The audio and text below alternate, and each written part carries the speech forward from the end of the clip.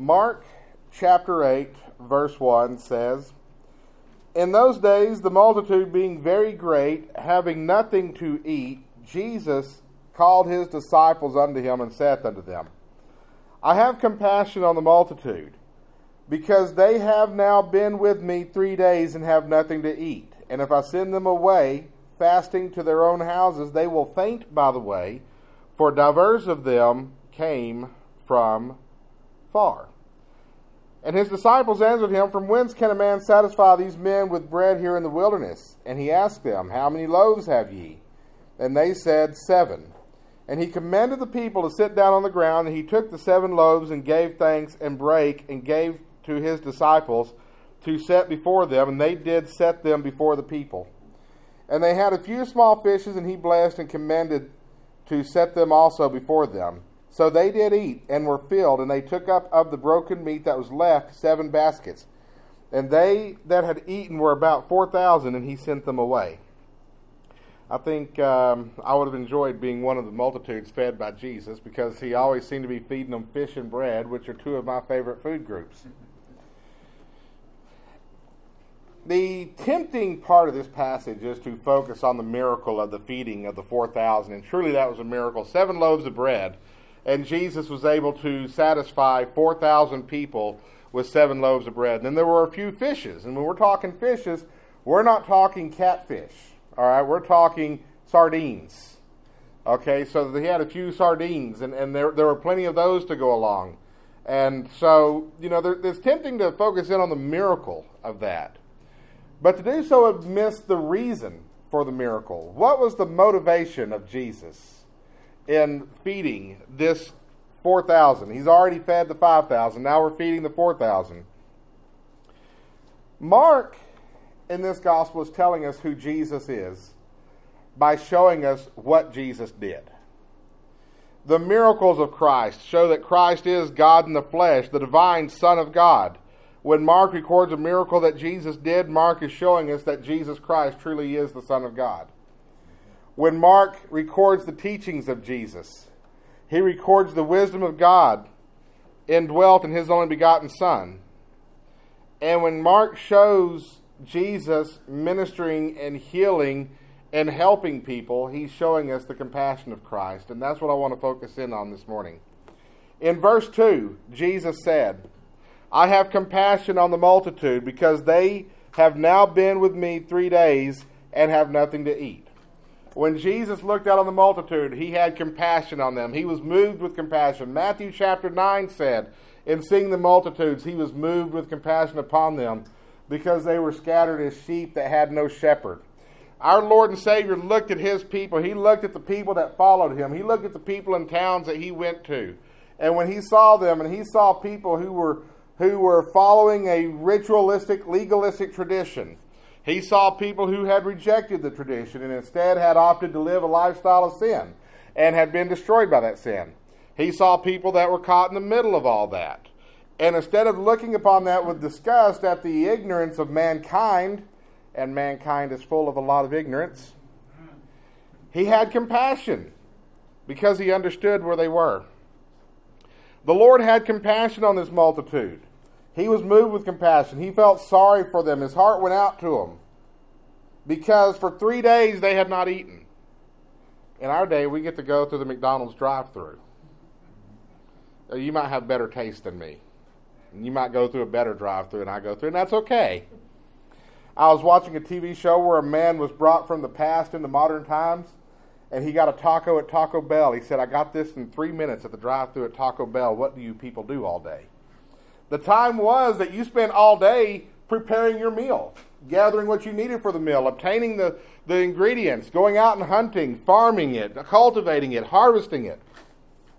These people that had been following Jesus for 3 days, they weren't just driving past McDonald's drive-thrus. They were foregoing the preparation of their next meal. They were foregoing the necessary steps of their survival. And they followed Jesus for 3 days, and he sees them and he's moved with compassion. They need food. They've been following me. I need to take care of them. He was compassionate. The Lord had compassion on the multitude, and he has compassion on us for 3 reasons. One, because he's been there. You think Jesus knew what it was like to be hungry out in the wilderness? Bible tells us he did, right? Matthew chapter 4. He's been there. The Lord has compassion on us because he sees our needs. He looked out and he saw the hunger of the multitudes. He saw their need. He had compassion. And one of the things that Jesus says is they've now been with me 3 days. It's not lost on him that for 3 days this multitude of people were following him, learning from him, waiting to be healed by him. He saw their faith. So he had compassion on them. The Lord had compassion on them, and the Lord has compassion on us for those 3 reasons. He's been there, he sees our needs, he sees our faith. Christ has compassion because he's been there. Everything that we experience in this life, the Lord has experienced. He's experienced it, and he understands the pain. He's been there. In Mark chapter 8, the people have spent 3 days in the wilderness to hear Jesus preach and to be healed. For 3 days, the people have had no food. You ever go 3 days without food? I went 3 hours once. But no, you ever go, have you ever skipped lunch? And you just got busy at work, or got busy doing whatever you got to, and you get to the end of the day, and you feel drained, and that hollow feeling inside, and you're kind of shaky in your hands. You ever done that? All right, now do that for 3 days. Imagine what that would feel like. That's where these people are. They haven't eaten for 3 days. And unlike the Israelites in the wilderness coming out of Egypt, they weren't complaining. They weren't murmuring. They didn't come to Jesus and say, hey, what are you going to give us to eat? No, they're not complaining. They're not murmuring, but they're out there. They're hungry. He sees it. He sees their hunger. And he knows what it's like to be hungry. Because as we learn in Matthew chapter 4, when Jesus went out into the wilderness for 40 days, he didn't eat for 40 days. And the Bible tells us that after 40 days, he was hungered. The King James Version says he was unhungered. All right? He was, as we would say growing up, hungry. All right? He was hungry. He was malnourished. He knew what it was like to feel what they felt. And there's something interesting that happens here. In Mark chapter 8, when Jesus sees the multitudes, they've been without food 3 days and they're hungry, he has compassion on them and he feeds them. Matthew chapter 4, Jesus himself is out in the wilderness and he's hungry 40 days. Satan comes to him and says, feed yourself miraculously. Turn these stones into bread. Did Jesus do that? No. He did for the multitudes what he didn't even do for himself. That's the compassion of Christ. And he was moved with compassion because I'm sure as he sees them and he sees that they're hungry, I'm sure that he knows what that feels like. He knew how that felt. He had lived the human experience. And so he was moved with compassion because he had felt what they were feeling. And that's Christ. That's Jesus. Anything you're going through right now, he has felt it. He understands it. Hebrews chapter 4, verses 15 through 16 says that we have not a high priest that cannot be touched with the feeling of our infirmities, but was in all points tempted or tested, like as we are, yet without sin. Let us therefore come boldly into the throne of grace, that we may obtain mercy and find grace to help in time of need. Just as Christ understood their hunger from personal experience, he understands our pain from personal experience. Does Jesus know what it's like to put an ATM card into the ATM machine and have the machine tell you insufficient funds? No, he's never put an ATM card in an ATM machine, has he? No. Does Jesus know what it's like to travel without money? No. Yes. Does Jesus know what it's like to go through a divorce? Does Jesus know what it's like to be rejected and to be betrayed? Yes, he does. Rejection, betrayal, bereavement. The Lord knows what bereavement and what grief feels like. You think in John chapter 11 there was Lazarus. And you say, well, Leland, that's kind of cheating because he brought Lazarus back.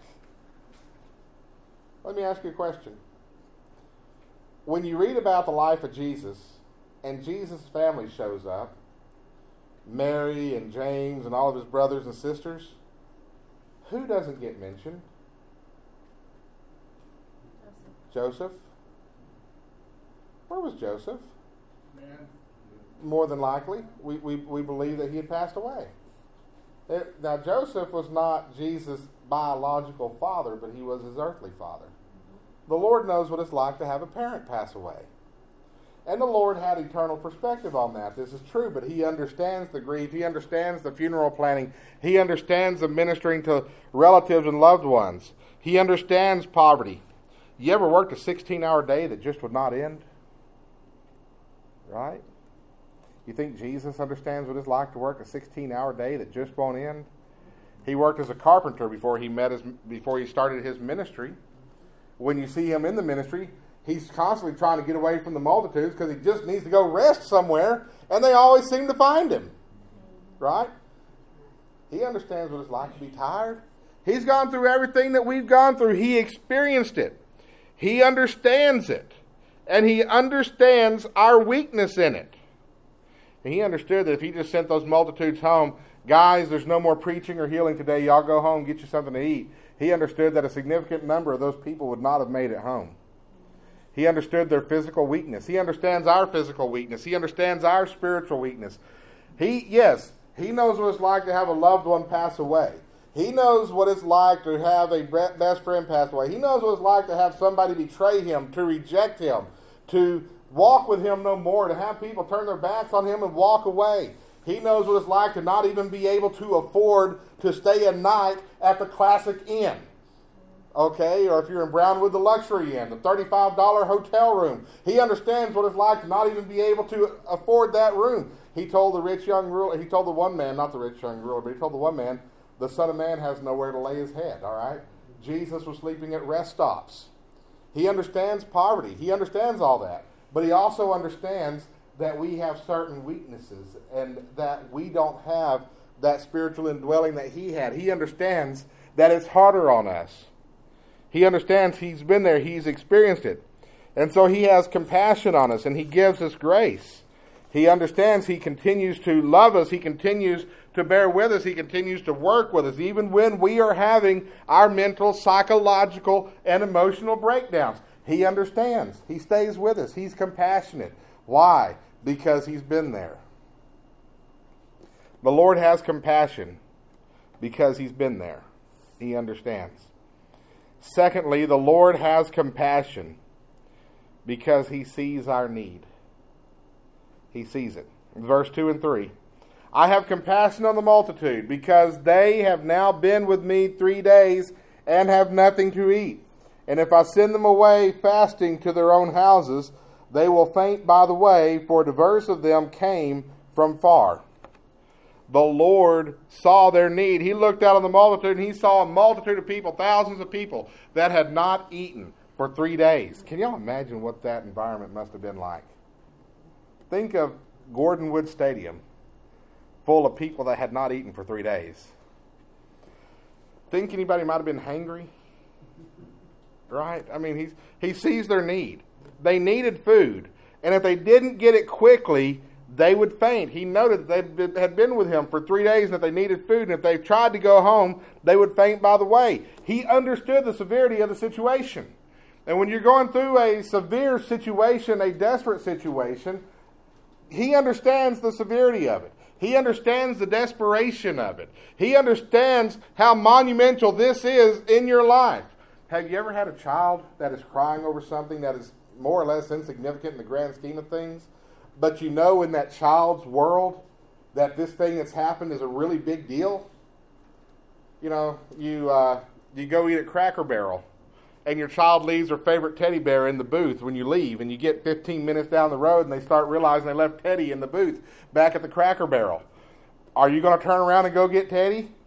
Yes. Is it vital to your family's well-being that you go back and find Teddy? Maybe to bring peace to the car, but long-term financial planning, maybe not so much. But in the eyes of this kid, they just lost their best friend. So out of your compassion, you turn the car back around, you go to Cracker Barrel, and you say, please tell me you found a teddy bear in that booth. And there are stories like that with happy endings, and there are stories like that with unhappy endings. One of my favorite long-distance dedications on Casey Kasem's radio show was somebody whose child had left their stuffed duck at the Cracker Barrel, and they got down the road and realized they'd left it. They went to go back, and they couldn't find it. And that kid never found Ducky. And so the long-distance dedication was from the kid to Ducky, and the song was called Where Are You Now? So, and so to us it's a big deal. To your child it's a big deal, and it may not be a big deal in terms of your family planning and getting the mortgage paid off and getting the kids in college, but to your child, that's a big deal. And so you're compassionate on your child, aren't you? And our problems are bigger than Ducky. Our problems are bigger than Teddy. But in the grand scheme of eternity, how big are they really? But that's not even the question. The question is, the Lord sees how big it is to you. He sees your need. He understands your need. He understands the severity of the situation. He sees you. And so he has compassion on you, and he ministers to you. Genesis chapter 16, we are told the story of Hagar. Hagar was Sarah's handmaid. Sarah was Abraham's wife. God had promised Abraham and Sarah a child. Abraham and Sarah are old. They're beyond childbearing years. Even in her childbearing years, Sarah was not able to have children. Whatever shall we do, Batman? That was their first mistake. They asked Batman and not the Lord. They came up with their own plan. They decided that instead of Sarah actually being the mother of the child, they would have Hagar be the mother of the child. And it would count as Sarah's child, and it would be Abraham's child. In ancient cultures, they did this. But just because it's something the culture does doesn't mean it's something God does. So Hagar winds up becoming expectant with Abraham's child. And suddenly, when it was apparent that Hagar was going to have Abraham's child, suddenly Sarah's not okay with this anymore. And so Sarah is not happy with Hagar, and the Bible tells us that Sarah was despised in Hagar's eyes as well. Hagar's not happy with this arrangement. And so Sarah and Hagar get into it, and Hagar winds up getting run out of the house. And she runs off, and she's out in the wilderness. And this is a bad thing, because servant girls did not fare well in the wilderness. She's got no protector, she's got no provider, nobody there to hunt food for her. She can't grow food out there. What's she going to do? So she winds up by this well.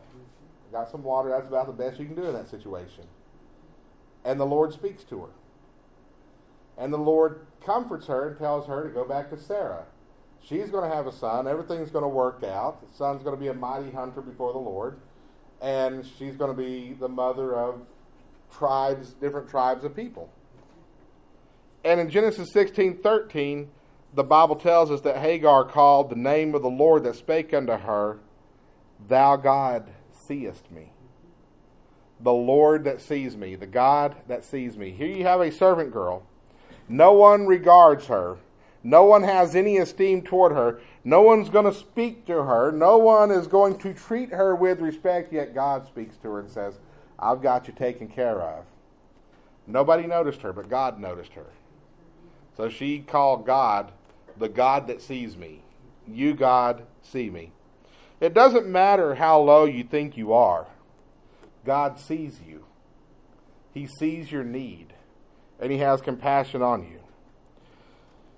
So in meeting the need of the multitude of people who needed to be fed, the Lord did something that he did not do for himself. He fed them. Christ has compassion on us because he sees our needs and he meets those needs. God understands your physical needs. He understands your need to be provided for. He understands your need to eat. He understands your need for clothing. That's why he said in Matthew chapter 6, he said, consider the fowl of the air. They sow not, they reap not, but yet your heavenly Father feeds them. He said, consider the lilies of the field. They don't toil, they don't spin, they don't design clothes, they don't sew, they don't do any of that. But yet he said even Solomon in all of his glory was not arrayed like one of those lilies of the field. Y'all ever drive down the road during the springtime and see the bluebonnets? That's pretty, isn't it? A sea of blue across parts of Texas. I used to be a perpetual caretaker of a cemetery, and the rule was you never mowed the cemetery in the spring during bluebonnet season. Not until they had gone to full seed. And it was hard mowing them things after the color was gone and after they had gone to seed. Those plants are thick. But we always let the bluebonnets run their course. It's a sea of blue with monuments calling our attention to those who have passed on before us. It sounds morbid to say it like that, but it was really a beautiful, poetic sight, really. Even Solomon in all his glory was not arrayed, was not dressed up like one of them.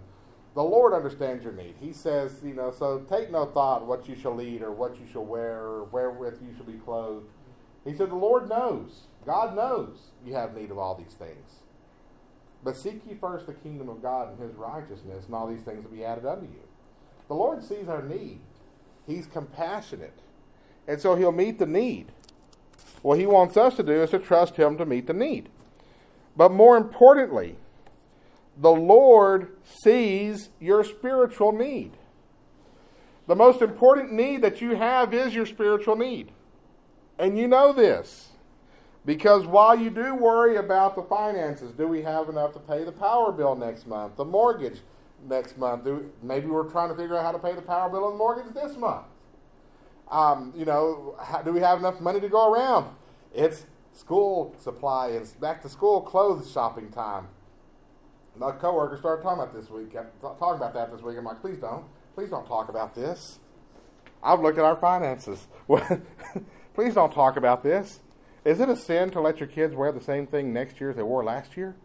I'm thinking about this stuff. The Lord understands the physical need, but at the end of the day, what keeps us up at night is our spiritual need. How are we doing? God sees that, and he meets that need. Your first and primary spiritual need is salvation. Your first and primary need of all is salvation. Being reconciled to God, being redeemed to God, being restored to the family of God. That's your first most pressing need. To come to a saving knowledge of the truth, to where you trust Jesus to receive you into heaven because he paid for your sins on the cross. Salvation is your primary need, and the Lord saw your need for that. He went to the cross. And he continues to meet that need by continuing to minister in our lives. Your spiritual needs, maybe you are saved. Maybe your spiritual need is sanctification. There's a good spiritual word for you, is a sanctification. Have you been sanctified? You know what sanctification means? The New Leland Bible Dictionary. Sanctification means being brought further into God's presence. Now, we can give all kinds of good definitions, stuff that Merriam-Webster would be proud of. But basically, to be sanctified is to be in the Lord's presence. And the Lord works in our lives to bring us closer into his presence. He sees that need for us to be in his presence. And so to meet that need, Christ did something for you that he did not do for himself. He delivered you. Our Lord Jesus Christ went to the cross. And on that cross, he faced the wrath of God. We talk about the nails. We talk about the stripes. We talk about the beatings. We talk about the crown of thorns. We talk about the people mocking. We talk about these soldiers parting his garment and how they cast lots for his coat, for his jacket, for his vesture, for all the good King James words. Everything. The whole experience was degrading and painful for Christ. And we talk about that. We get into that. We talk about what that must have felt like. The Passion of Christ tried to give us a graphic portrayal of that in movie form, and it still didn't come close. And that was a pretty disturbing movie to watch. It was a pretty upsetting movie to watch for me. We talk about all that, but all of that, the physical suffering of Christ on the cross, was chicken feed compared to the spiritual suffering he endured on that cross. Because when he hung on that cross, and he said those words, my God, why have you forsaken me? He wasn't saying, oh God, my Father, I'm hanging here in a painful place, why don't you make it better? His relationship to God had changed in that moment. John chapter 17, Jesus told God the Father, you loved me before the world ever was. And I want these people, my people, our people, to be as unified as we are. That's Jesus praying, John chapter 17. He's hanging on that cross. He's no longer unified with God the Father. That is no longer a close, loving relationship. What is happening on the cross that Jesus would cry out, my God, why have you forsaken me? The Bible tells us that when Jesus went to the cross, he became the propitiation or the payment for our sins. The Bible tells us that he endured the punishment for our sins. Isaiah 53:11 says, by his knowledge shall my righteous servant justify many, for he shall bear their iniquities. What Jesus was doing as he hung on that cross was he was enduring the wrath of God for the sin of the world. The punishment for the sins of the world were being laid on Christ in that moment. Yes, he is suffering physically. I don't want to downplay the fact that he suffered physically. He suffered physically. But he endured God's wrath so that he could deliver us from God's wrath. Christ could have delivered himself. The Pharisees were down at the bottom of the cross saying, he saved others, let him save himself. He could have done it. He told Peter he could have said the word and this would all be over. He didn't do it. He didn't take deliverance. He didn't deliver himself. He did something for you. He did something for me that he did not do for himself. He delivered us. Romans 8:32 says, he that spared not his own son, but delivered him up for us all, how shall he not with him also freely give us all things? God saw our need, was compassionate.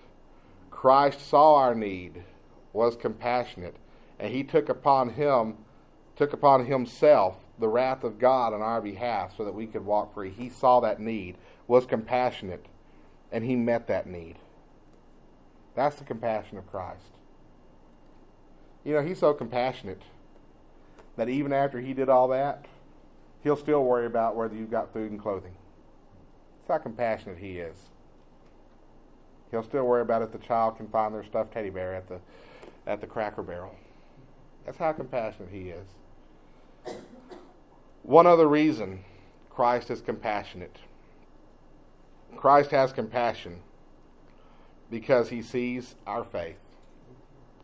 In verse 2, Jesus said, I have compassion on the multitude because they have now been with me 3 days. That is an act of faith. To follow the Lord for 3 days without food, without provision. To go wherever he goes for 3 days. You've got crops in the field. There are fish in the sea that need to be caught. There are personal affairs that need to be tended to, but they're following Jesus for 3 days. That's faith. They left it all behind. God saw how the multitude followed him for those 3 days. He saw how they prioritized following him, and he saw that as faith, and he honored that.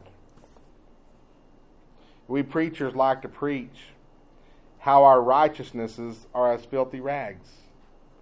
We like to preach how nothing we do can add to the glory of God, how nothing we do can bring about more salvation to us, how everything that we have is by the grace of God, and how every blessing we have is by God's grace upon sinners. And that's true.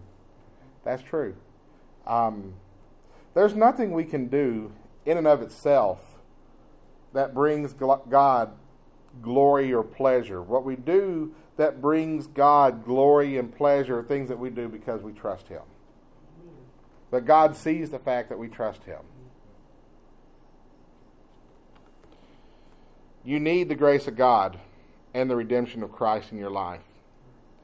But don't think for one second that God doesn't see your heart, the faith in your heart, and the works that you do by faith.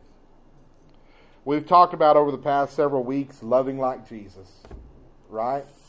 We've talked about loving the unlovable. We've talked about loving even when it hurts. We've talked about how when there's a situation where anybody else in the world would want to jump and run, we continue. When we've got a loved one that's sick and we don't know if we can hang in there and take care of them anymore, but we keep going because we love them. And we know that God loved us in the same way. We continue with them. We've talked about how that loving like Jesus, and how we can apply that to our relationships, our marriages, our romantic relationships, our friendship, our fellowship with each other, our family relationships. We've talked about all that. Don't think for one second that God doesn't see it when you do that. When you honor Him, when you trust Him, when you're willing to surrender yourself for His honor and His glory, He sees that.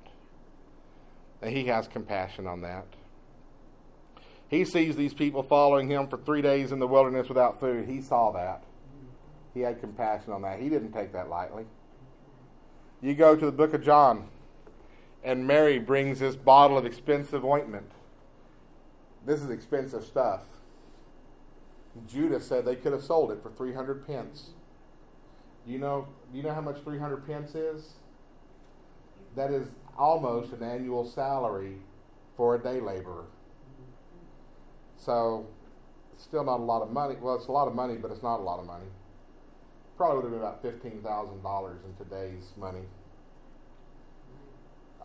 You think about that. She took this $15,000 bottle of perfume. How she got that, I don't know. And she pours it on the feet of Jesus and washes Jesus' feet with her hair. And Judas, he just saw a really excellent love offering go out the window. We could have sold that for $15,000, and just think of the ministry to the poor we could have had with that, Jesus. And, of course, Judas is thinking, I would have got a 20% commission. The Bible actually said that Judas said that because he didn't care for the poor. He was a thief and he had the bag. He's thinking about what he could get out of it. But what did Jesus say? So you always got the poor with you. There's always going to be poor people to feed. He said, but this woman has done this, to prepare me for my burial. Mary knew what was coming. And she was showing her preparation for that and her faith in that. And Jesus said, this is going to be remembered for her for a memorial. John put that in the book. And she's going to be remembered forever for this. Jesus saw her faith and her love. It doesn't seem like a great thing to pour perfume on somebody's feet. It's a good thing, but I mean, you wouldn't think of that as being something that'll be remembered forever. But it is. Why? Because Jesus saw the heart that was behind it. And He had compassion on her. He loved Mary and Martha and Lazarus. Had compassion on them. He sees your faith. He sees your desire to believe and your desire to follow. And He sees what you do as a result of that. And therefore He has compassion. We look at Jesus, and we're learning more about Jesus in Mark chapter 8, and the book of Mark in general. And we're seeing the character of Jesus, and by extension, the character of God, based on what Jesus did. And you look at Jesus, and you see this man, this divine Son of God, and He's compassionate. He's compassionate on people that nobody else has any regard for. Last week it was the Syrophoenician woman. This week it's the multitudes. He has compassion on everybody. He sees their need. He sees their faith. He sees your need. He sees your faith. He sees who you are and where you are in life. And He's been there and He knows it and He understands it. So He has compassion on you. Isn't this the kind of Lord you want to follow? Isn't this who you want to worship? Isn't this a Lord who is worthy of our faith and our trust?